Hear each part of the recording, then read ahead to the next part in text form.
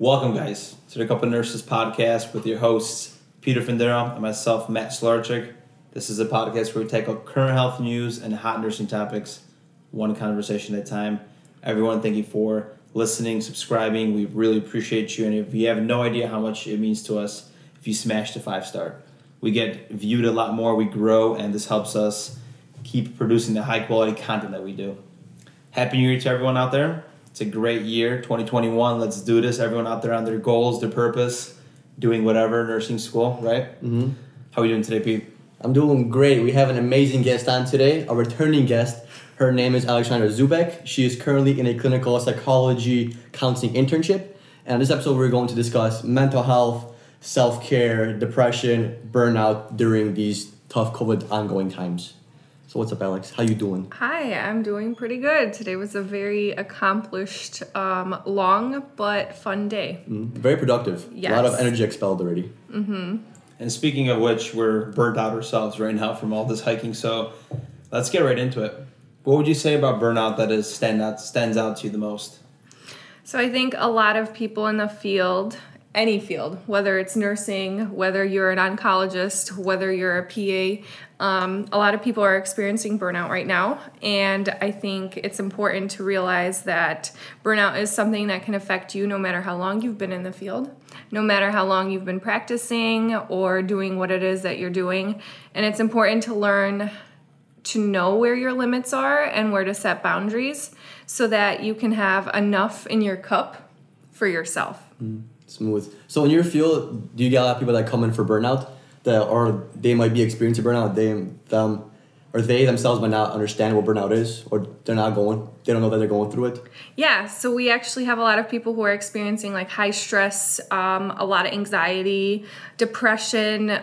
Sometimes they are experiencing so much stress that it's paralyzing to them, and it's presenting as depression because they're so overwhelmed and they're dealing with so much that they don't even know themselves that like the 40 plus hours extra that they're putting in at work every 2 weeks, they think, oh, it's good money, it's overtime, but it's actually crushing them, and it's hard for them to see that. So how do you promote them stepping back from that work environment and having more of like a work-life balance? So I like to ask my patients, what is one good thing that you've done or plan on doing for yourself today? Okay. Mm-hmm.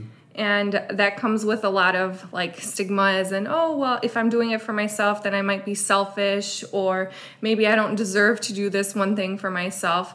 But you can't be there for anybody else unless you yourself are a whole person. Just like on an airplane, you have the masks that come down if the cabin pressure drops. They always say to put your mask on first and get oxygen for yourself first, because if you can't help yourself, you die, then you can't help the next person, next to you. You're both going to die. That's so smart. Yeah.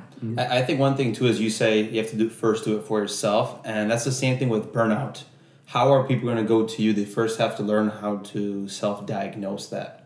So like, what are like the hallmark signs that maybe people like see that they should, or how would you kind of first like self-diagnose yourself, let's just say, and be like, hey, I think I need a break, I'm burning out? Like, how do you catch yourself doing it? So imagine that your workplace is somewhere that you love showing up every single day, but recently you found yourself trying to come up with every single excuse as to why you don't want to go to work, or you're oversleeping like the clock, you feel exhausted all the time, you are in like a completely negative mood when it comes to a conversation around work. Those are like my telltale signs that maybe there's something up.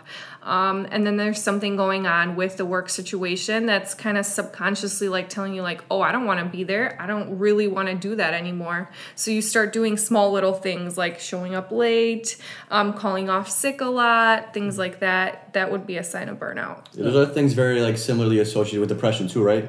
Like losing that joy from things and just kind of sleeping in a lot, like just being like a low mood. That's pretty interesting. So can burnout lead to depression? Of course, a lot of things can lead to depression, but if you're under a constant state of you're giving out too much and you don't have enough energy for yourself, definitely can lead to depression, because nobody wants to live a lifestyle like that where you're constantly exuding so much energy but you have nothing left for yourself. There's nothing like about you or fun for you to, look forward to. It's just work, which sure, it's rewarding. And I'm not saying that, all the people out there who are putting in extra hours during this tough time are not doing a great service for humanity, but also they need to really be in tune with themselves.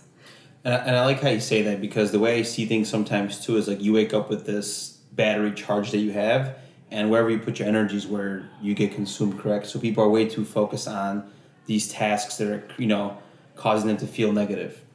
So my question to you is, with everything about self-care, I'm trying to word this properly here. So with lockdowns that came in, and let's just say depression, suicide is on the rise and everything, right? We said that maybe at first it's not because people feel whole. I feel like the exact opposite during this lockdown. How has self-care and burnout changed with like lockdown? So with self-care, now you really need to have a reason to like leave the house, because COVID, you're not supposed to be leaving. I think a lot of people stop doing things for themselves because they realize that they're putting other people at risk if, they go get a pedicure. Yes. Or if they go get a massage.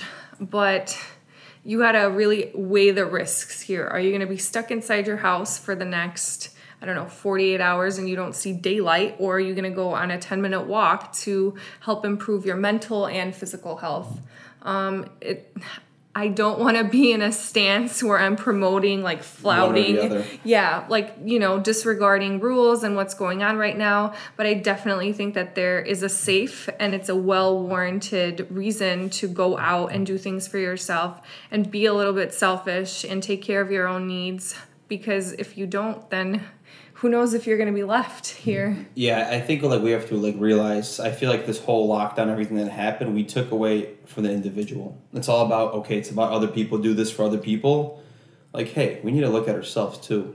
If I want to go exercise and maybe not be at home so much and the vitamin D is healthy for me, I should kind of have my own little right to do that. But yeah, that's all kind of taken away from us. And this is like the issue that we're experiencing right now with like everything. Yeah. Since you've been doing like clinical psychology for a while, I'm curious if like your patient population has changed over these past few months. Like, are you seeing a prevalence of like a different mental issue than you've seen prior to the COVID lockdowns? So in terms of like, are we seeing different diagnoses? Mm-hmm. No, but we are seeing higher levels of acuity. So the people that do end up under my level of care, which is in a hospital setting, these are people who, they're on the brink of death, basically. Like they're on the edge between suicide and the decision to keep living their life, no matter how much pain they're experiencing. But we're seeing higher levels of acuity all around. So people who would be in like the ED right now for a mental health crisis, they could have been there months ago. But because of COVID, things are kind of just being pushed down and bottled in and stuff like that. And we don't see patients until it's really, really late, or like they should have been here 2 months ago kind of thing, because of the fear of going somewhere, contracting some disease, or there's not many openings because of social distancing things, like you can't have as many people in a program, or many people are being seen virtually, which is not good for certain people. I was going to say, what's your experience with that, like seeing, like, therapists seeing patients virtually and trying to prescribe them things, and it's a conversation that really doesn't have that same emotional feel as being in person? Well, I, as like a starting person who's practicing in the field, I worry. Like, I worry about seeing patients over Zoom or patients through a video call, because you're missing a lot of that body language and you're missing a lot of like the mannerisms. So if you're seeing someone with anxiety, maybe you're not seeing the foot tapping, the hand wringing or whatever it is that they're doing. And it's so hard to see if someone's like in a stupor or if they're very like turned in. You can't see that stuff. And maybe if you've been in the field for years, you can have that gut feeling like this person's fine. fine or this person's not fine. But me, as someone starting off, I really don't like to see people virtually because I'm scared of like the liability and the risk. And I know that not a lot of people have that option to see people in person, but as with the experience I have right now, I feel way more confident seeing them in person. Yeah, have you ever done like a virtual appointment with your doctor? No, I have not. So I had to do a virtual with my doctor when I had my accident because like they didn't really know like that my surgery was so intense because I had my surgery done somewhere else and all the paperwork didn't transfer over. I was supposed to bring it. So my first appointment with my doctor was through like Google Hangouts or whatever. And like he asked me how I felt, is there anything he could do for me, and like but he couldn't examine me or anything. So I feel like you could, like Alex said, like you're not seeing all the cues, you can get away with a lot of things, especially the patient that don't really want to seek the care, but they're forced to seek care. They kind of like put it under the rug. And then of course my doctor had me in clinic because he had examined me physically. But for more people that like didn't have any kind of like experience like this or have any kind of serious symptoms, they just do it virtually and they give them like prescriptions, like no big deal. And also gonna say like you are very self-aware. You're able to say, hey, I have pain here, this is happening, and you can describe it very well. You're a nurse. A lot of people aren't self-aware to be like, okay, well, I felt like this today. This made me feel this way. So if they're already not aware, how can you diagnose them with not even being face-to-face? Yeah. And like moving forward with, this is a new year, but the virus and everything happening, the pandemic, it's still a real thing. What are the long-term consequences that we could see from like a mental health standpoint? 1 year, 2 years, maybe 3 lines down the road?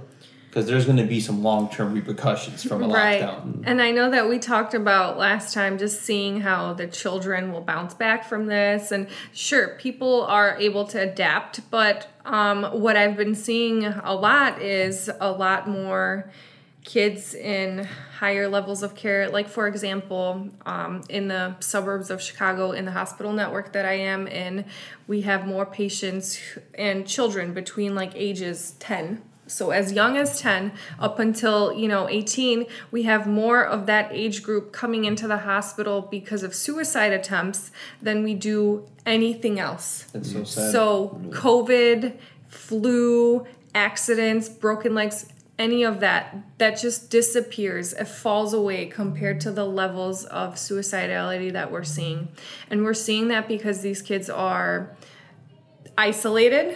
They are away from anything that makes them feel like kids. So like going to the park or hanging out with friends, going to the mall to hang out with, whoever. They don't get to go into high school and experiment with their identity and, have like the scene phase or whatever it is that all of that is being taken away from them, and they're not getting to experience what it means to be a kid right now. Everything's over Zoom.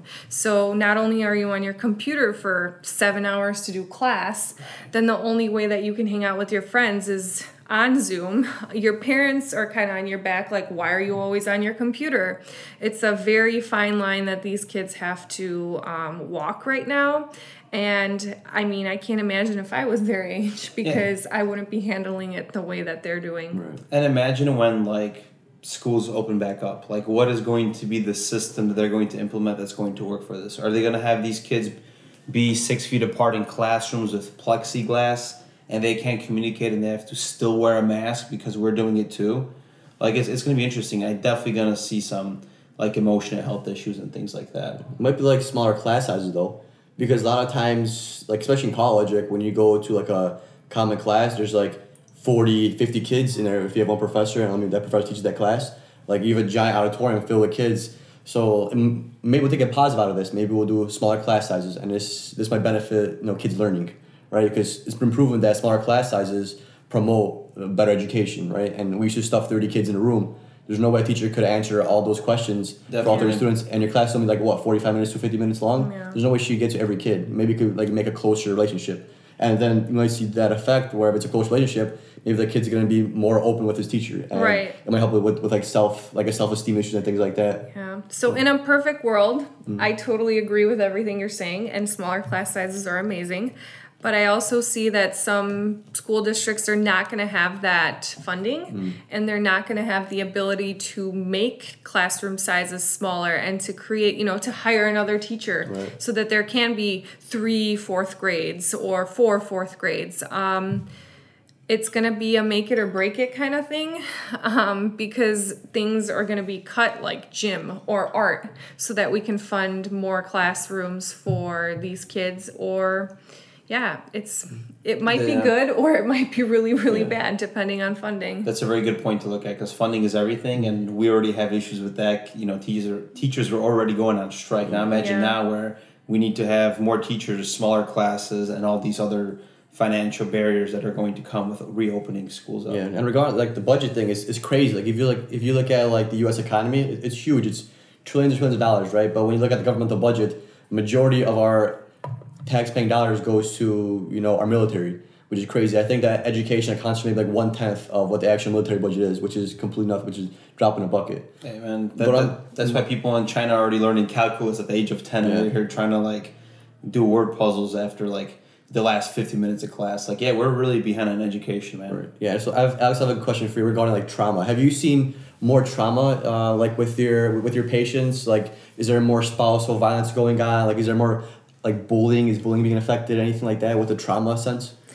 So when it comes to trauma, I'm seeing a lot more trauma responses from healthcare workers. Really? Like the effects of, you know, steadily people dying every single day around them, people coming in that you develop a relationship with, and then 2 days later they're intubated, and you know that that's a death sentence for some of these people. So a lot of healthcare professionals, like ambulance drivers, you know, EMTs, people like that, so much trauma response. I know that there is a patient that I heard about from a colleague who, just from the clapping, you know how back in the pandemic days of March, you would clap for all the nurses and the doctors that would be going into shift change at like 6 or something like that. So this patient, when she hears the clapping, it's like a trauma response, because she's just reminded of when we didn't know what we were doing, we didn't know what COVID was, and you know, it was a good gesture, but now she's totally marking that as like a negative event and something terrible that happened. Like negative association, right? I'm also thinking about, like, you know, because we're nurses, so just starting my contract in October, and I've worked there before, I already see how people are tired and exhausted. And right now there's like the second wave happening, right? Like hospitals are getting packed back up. And what are we doing instead of giving these nurses a break for self-care? We're offering more bonuses because they're short-staffed. So now this nurse that's already burnt out is coming into work because they get $1,000 if they work 3 extra shifts within a 2-3 week period. Yeah. So it's like there's that motive, and we're like emotionally numbing this pain that's there constantly. Luckily, we're in a great hospital where we have enough staff. So in one shift in ICU, there's like 20 nurses or something like that, right? We literally have good patient ratio so far, which is amazing. We have runners, which provide us, well, usually we have runners, not always, but they always plan for staffing, and of course, if we don't get it. But the ideal situation in our hospital is it's 2-to-1 for patients, sometimes 1-to-1 when it's appropriate. Then we have runners that help us out when we're in the rooms because we got to gown up and gown off, so we don't want to keep doing that to get equipment. And then we have break nurses, and we have a charge nurse for support. So we have a very well structured plan and protocol for this. It's just the staffing is still an issue, which is crazy because staffing was an issue before the pandemic. There was units and hospitals that were suffering because they didn't have enough staffing, and people kept leaving because of the staffing issues. Yep. And imagine how bad those hospitals are doing right now, how bad they're sinking. So my question for you, Alex, is like, what ways do you think nurses could promote self-care and prevent like burnout, basically, back to the first topic? So I like to think of it as, if you aren't fully there for yourself, you're going to be even more prone to making mistakes, to getting sick, which you don't want to get sick as a nurse, to, just being forgetful, stuff like that. If you don't draw the line, if you don't have that boundary that I'm only working 40 hours this week, no matter how good the money is, the money's not going to replace how you feel and how rested you are and how satisfied you are with your life. No $1,000 is going to change that for anyone. It might temporarily make you happy, or it might raise some kind of financial burden off your back, but it's temporary. And you know what's not temporary? A medical mistake. True. Yeah. The med air, which which is a podcast we probably didn't even do about, but it's huge in the hospital. And I actually wonder what are going to be the statistics of 2020 with medical errors. I think it's going to be probably the same or even less, because if you think about it, COVID is so rampant that even our charting isn't looked at as closely, unless like a super emergent or super, like a giant error happens. Sometimes looked at closely, because back when in Chicago, nurses were charting minute things because you're in and out of the room so much, and there was so much going on where you just chart the basics, and that's all we really needed because we weren't sure how COVID progresses, what's going to happen with it, so just do your baseline vitals, do like your assessments, and that's all we really expect of you, because no one's going to go back and look at that. They're really not, unless like a giant issue happens, like I said before. It's definitely getting rough. Like sometimes, like let's just say 1 year compared to this year, like I used to care and be very meticulous about my charting. Now, I don't want to even look back at the end of my shift if I missed anything. I'm just clocking out because I'm mentally just checking out throughout my shift. Yeah. Like the workload has definitely increased. I don't know the percentages, but just gowning on and off for 2 patients back and forth is enough for me. Yeah, and you're in the rooms per patient at least 4 to 6 times a shift minimum. And imagine if you come out the room and you forget to turn your tube feed on. You hear that beeping, right? Or you forget to turn the call light off. You gotta go back.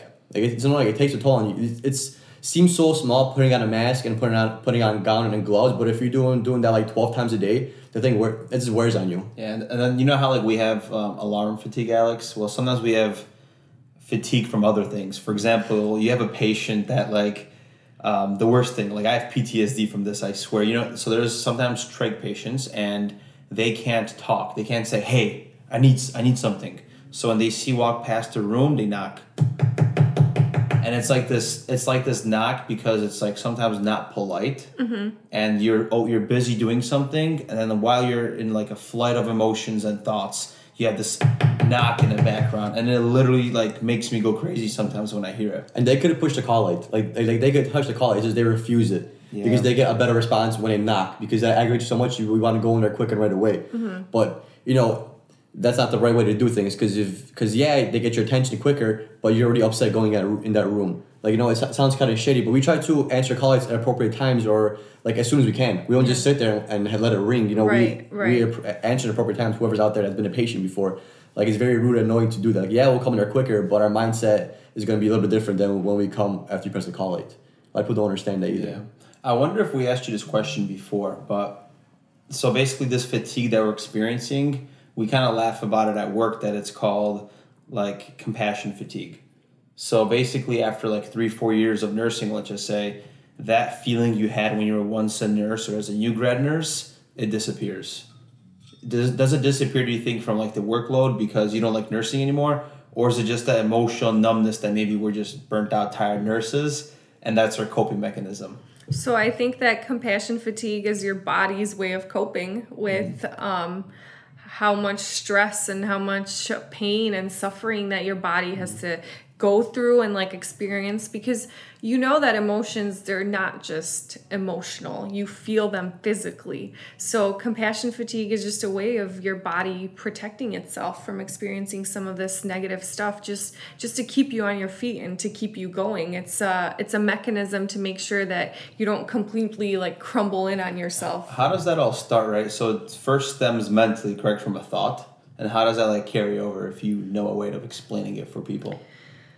So when you're going through like stress, where you're experiencing this constant like battle at work, you start to develop like an attitude towards, not like an attitude, but like literally a set of beliefs about your situation. And then you're going to have those beliefs, which are going to work on creating like automatic thoughts and judgments about that situation. So as soon as you have those automatic thoughts and judgments, they're going to affect kind of how you feel and you respond to that situation. Okay. And those feelings, you feel them more from a physiological level, right? So you are, it's like kind of like a sense of like being revolted by something, because you're like, oh my God, I have another patient, what? And like, I'm kind of starting to feel like that too. And I've only been doing this for 4 months or so, but when I get a new patient and I know that they're just stepping down because they tried to kill themselves like 2 weeks ago, I'm like, oh my God, another patient, it's going to be a risk. They're going to need to be assessed daily. Like, I can't handle this. And it's every single patient, because every single patient that you're seeing is just, you know, a fire just waiting to be put out. And you can't run like that forever. Like, you can't work like that because it takes so much toll on you. That's why nurses, it's suggested that like they cycle through, you know, like different wards, different floors, work on different units, because it keeps you sane. Yes. But it also, you know, you keep learning, so you still love the field and you're still getting new stuff, and it's like a rewarding kind of experience. Yeah. With all this stress, like, how do you, like, love yourself in a way? How do you, like, accept those bad emotions, and how do you, like, is there a good way to cope with them? Because you know that you can't be positive 100% of the time. Right, but you shouldn't need to be positive 100% of the time, because that's not healthy. Yes, you have to feel negativity. You have to feel everything, so you got to let yourself feel. And you know, if for a nurse it's 10 minutes at the end of her shift just writing down how she feels about every single thing that she's experienced that day, that's a positive way of letting that out. That's a healthy way of coping with all the emotions and all the experiences. But you got to let yourself feel those feelings. Feelings are real. They're there, and you got to let them out, because it's okay to feel, and you don't have to be happy 24/7. If you didn't feel, you know, sadness, you wouldn't appreciate happiness. So do you have a mental mantra that you say? Because some nurses just say, "Oh, I'm gonna drink a bottle. I'm gonna have 2 glasses of wine, 3 glasses of wine. Oh, I'll finish a bottle, right?" So that's probably a negative way of coping, right? Because you're what are you, numbing that emotion down instead of like feeling through it? Right. If you're just promising yourself a drink at the end of this, what does your life up to that drink mean? You know, True. Like, are you not experiencing anything? Is your whole life on pause because you're just waiting to get the time's clicking until you get to that drink? You can't live your life like that. That's like if you're going to Disney in a week from now on and you're going to put your whole life on pause just because Disney's coming up. You got to let yourself feel everything up to that point, and, you know, just deal with what's coming towards you. You can't block it out or mute it. It doesn't work like that. So we're on top of emotions, and I read some stats with Matt a while back that showing that drug overdoses are on a rise. And a lot of times, you know, when you have negative emotions related to like burnout, depression, you try to cope with those in a negative way with being reinforced with drugs, right? So have you personally seen like an increase in drug use? I'm sure you're not going to see any overdoses because you don't work in the ER, but have you seen people that are seeking drugs more, or that kind of have issues with drugs more often than before? Yeah, so we're seeing a lot of teenagers, like adolescents, like drug-induced psychosis, coming in for a lot of, you know, 12, 13-year-olds who are smoking like 2 blunts a day. Jeez. You know, when I was 13, I had no idea what that was or what was going on, but we see a lot, like an increase in the acuity and the level of use. For adolescents, for young adults, we see a lot more alcoholism and drinking. That two glasses of wine turned into like a bottle a night kind of thing, or I can't have dinner, I can't go get brunch, I can't do anything unless there's alcohol involved. We're seeing a lot more of that. And I know I have seen the stats about the overdoses and the drug use is on the rise, but I'm not sure as to what like the main contributing factors are. Obviously I know isolation, and when you do drugs or if you consume alcohol, it's kind of like a thing to bring people together, so it does provide you with that like social aspect of it. But I also think that because of COVID, you know, it could be that your drug dealer is not around anymore, so you have a new drug dealer and, you know, a new product, and that's why you have an overdose. There's a lot to it, and we're just seeing right now these spikes. So I'm just interested to see like, when does it level out? Is it because of that second wave that's been kind of talked about for so long, and what's going to happen this year, and just seeing what the stats are going to show us. And that's the beauty of science, right? That like it's so funny how there's like people out right now that are like, yeah, this works, that works, this was bad, this was ineffective. Like, it's silly because they're arguing points based on their rational opinion. It's like things might change. Next year, all this 2020 literature is going to come out, and we'll be like, wow, guys, lockdown was a bunch of BS. It did not work. You know what I'm saying? So we just have to be very mindful of that. Yeah. I'm glad you talk about isolation. Have you like studied like anything deep with like isolation? Because, you know, I mean, I don't want to dive into conspiracy theory or anything like Let's that. do it. But if, like, you put somebody in long-term isolation, or you isolate them from their friends, or you make them feel isolated, that has a detrimental effect on their brain. You could literally brainwash people with that kind of stuff, right? So how do you help somebody deal with, like, isolation? Well, a lot of the people that are isolating are actually, people who at once were really social. They were outgoing. They were outside of the house for the majority of their waking hours. And, if they're depressed or if they're dealing with some social anxiety, situational anxiety, you got to come up with what works for them and what's going to help them get out of the house, get out of the bed. What is in their means to do right now to get them out of that isolation bubble and get them to spend time with their friends, with their parents. I know that sometimes people can live in the same house, but they never even step outside of their bedroom because they're isolating and they're pushing people away from them. They're not responding to texts, to messages, and that's happening a lot. Major depressive disorder is like really on the rise right now, and nobody's surprised by that.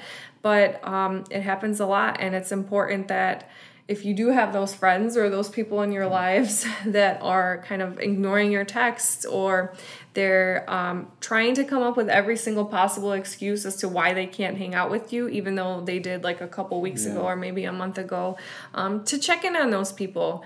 Because if it's not like in your norm to be isolative or to push yourself away, that might be a warning sign of something.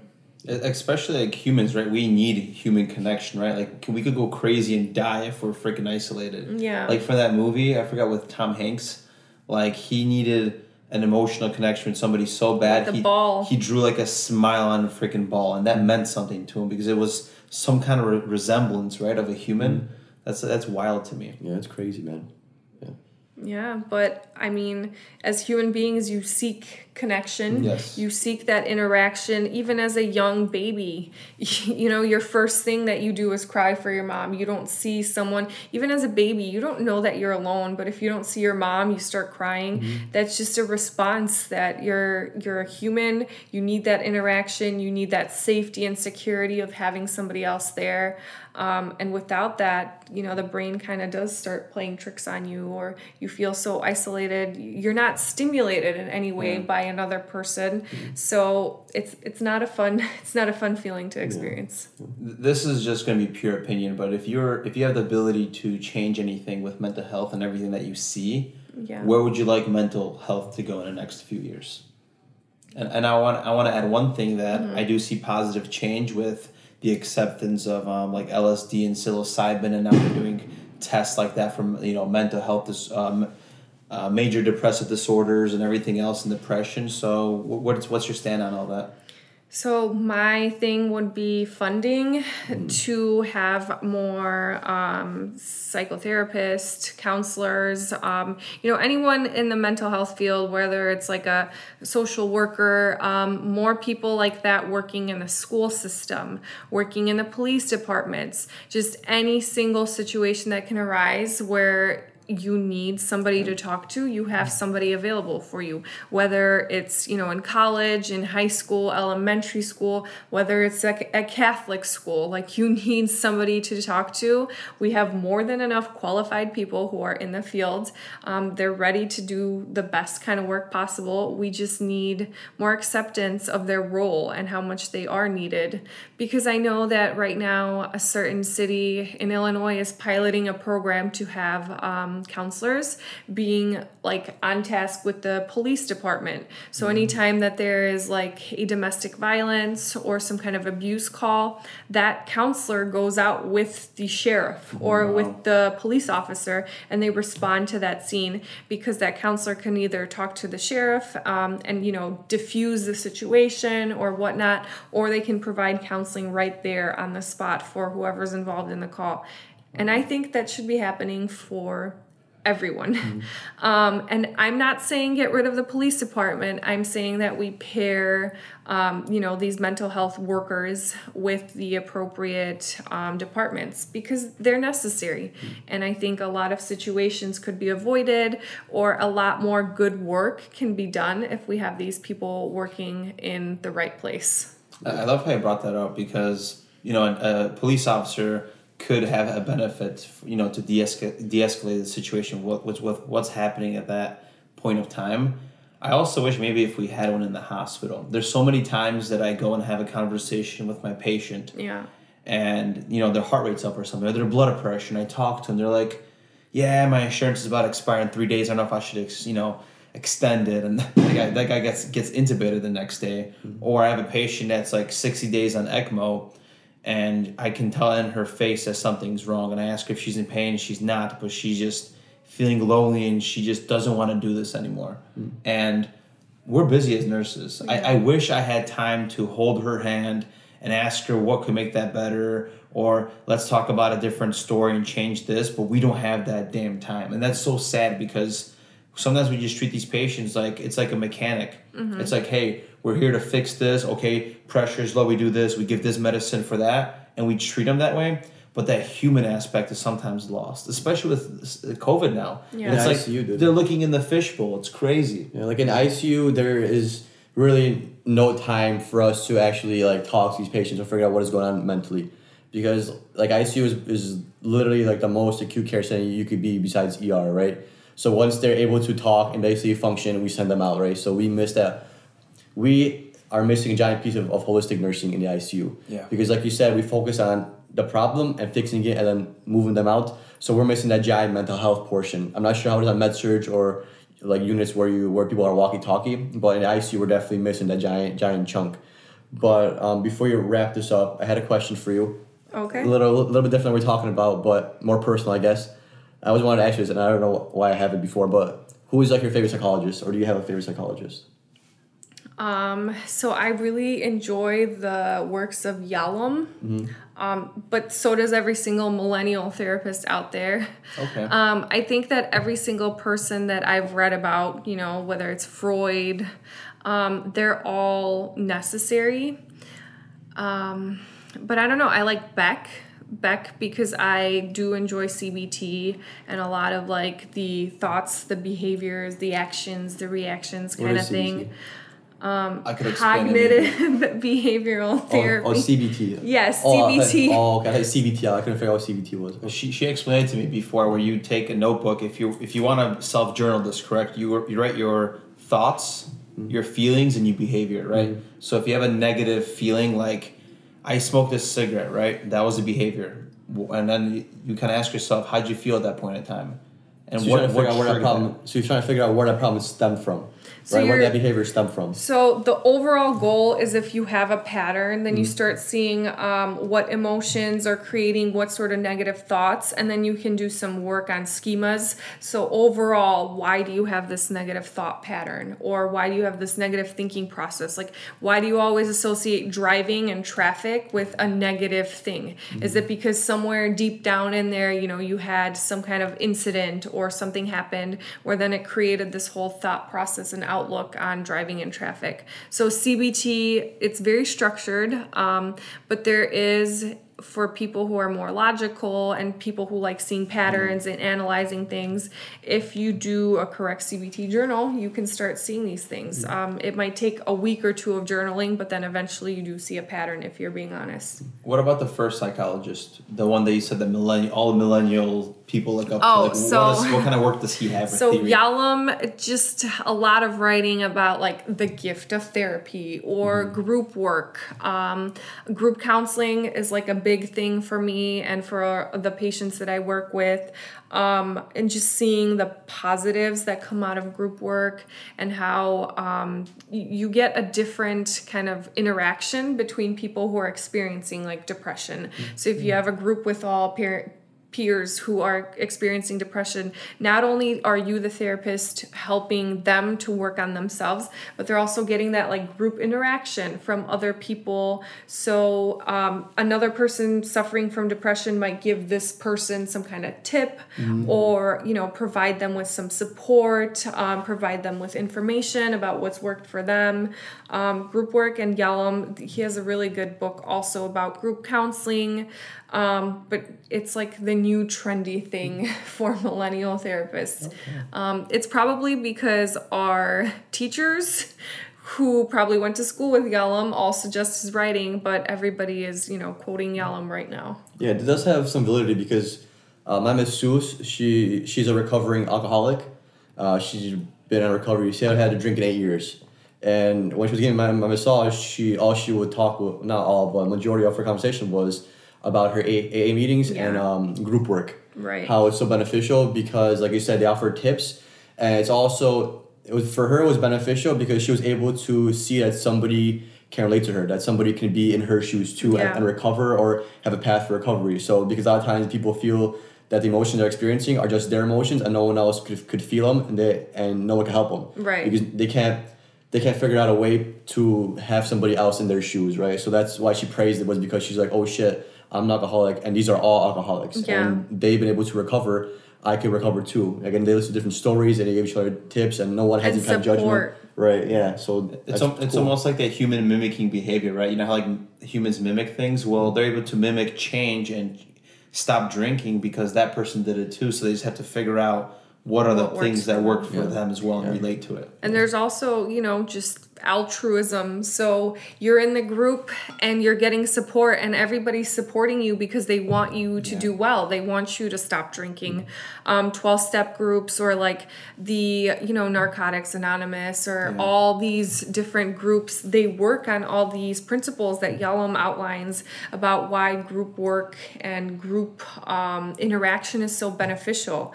It's so much different to sit in front of a table with a therapist asking you, well, how does that make you feel? Than sitting with 12 other people who are having real human experiences every single day, and they're struggling with urges and they're struggling with triggers, but they're still able to maintain that sobriety. So I'm not saying that either one is better, but I do like them in conjunction. Okay. Yeah, it's cool. It's good to have the option there too, because like everybody functions differently. Some of us loved group projects in college and high school. Some of us hated them. Yeah. I personally liked group studying. Like, if you asked me how I passed through nursing school, it was having a close tight of friends that we were a group. We went flashcards. You didn't know anything. You filled me in the blank right away, and I learned from you so quick. I could remember it on a test, and sometimes, like, I go through the test and I just hear somebody's voice talking, and they're answering this question to me, and it's very beneficial. Right. Or you're stuck on a concept because you're thinking about it in one way and somebody else comes at it a different way. You're just like, yeah, that makes complete sense, right? And then how that works. Yeah, and then also like the stigma with you're just one-on-one. Yeah. It makes you feel kind of like sick, like there's something wrong with me that I have to go see a therapist. Yeah. That like I'm sure that stigma's still out there. Like Yeah, and that's like taught through like school, because if you call the principal's office and somebody you and a principal, like you're in trouble, right? You did something wrong, right? It's kind of how it feels too. I'm sure when you're a recovering addict and you have a one-on-one conversation with somebody, it's like you're in trouble for something, right? And it's not your fault that you're in this position. It's just how addictive these substances happen to be, and you just fall in that category where you might have an addictive personality, or you might just have a way to just latch on these things and not be able to let go. So it's crazy. Any tips you want to offer for self-care? Oh yeah, like easy ones that people could kind of implement every day, or tips to decrease stress, anxiety? So for self-care, just ask yourself a question every single day, and that's what is one good thing that you're going to do for yourself, or one thing that you are going to do for yourself that makes you feel good. And if you can't answer that question on a daily basis, that's a problem. It can be as little as taking a long shower, or like doing a facial steam, or lighting, a candle, smelling some essential oils. But if there is not one thing that you do in the whole day to prioritize yourself, your well-being, that's definitely a place to start. scheduling, maybe 10 to 30 minutes for something that you're going to do that makes you feel good, whether it's a walk, a massage, or going to the gym. All these things have such a big impact if they're done regularly and you really do take care of yourselves. But if you don't, you start to see that burnout and that negative feeling towards something that used to make you so happy. Yep, amazing, Alex. Thank you so much. That's the biggest takeaway. Huh? One thing that you want to do for yourself that you know that you feel loved if you do it, right? Yeah. It's the biggest takeaway. Self-love. Yeah, you heard it here, guys. Love yourself. Plur, huh? Plur life. Thank you, Alex, for being here. Your second time here. We love when you hop on here. You have so much good opinions, good thoughts, and good things to say. Hopefully we could have you here for a third, fourth, and a fifth time. Oh, thank you. All right, guys. Take care. Thank you guys for listening. We will continue having guests. We kind of slacked out for a little bit of time, but you got to take a step back once, 2 steps forward. Ciao, guys. See you guys next week. See you guys. Peace out. Bye.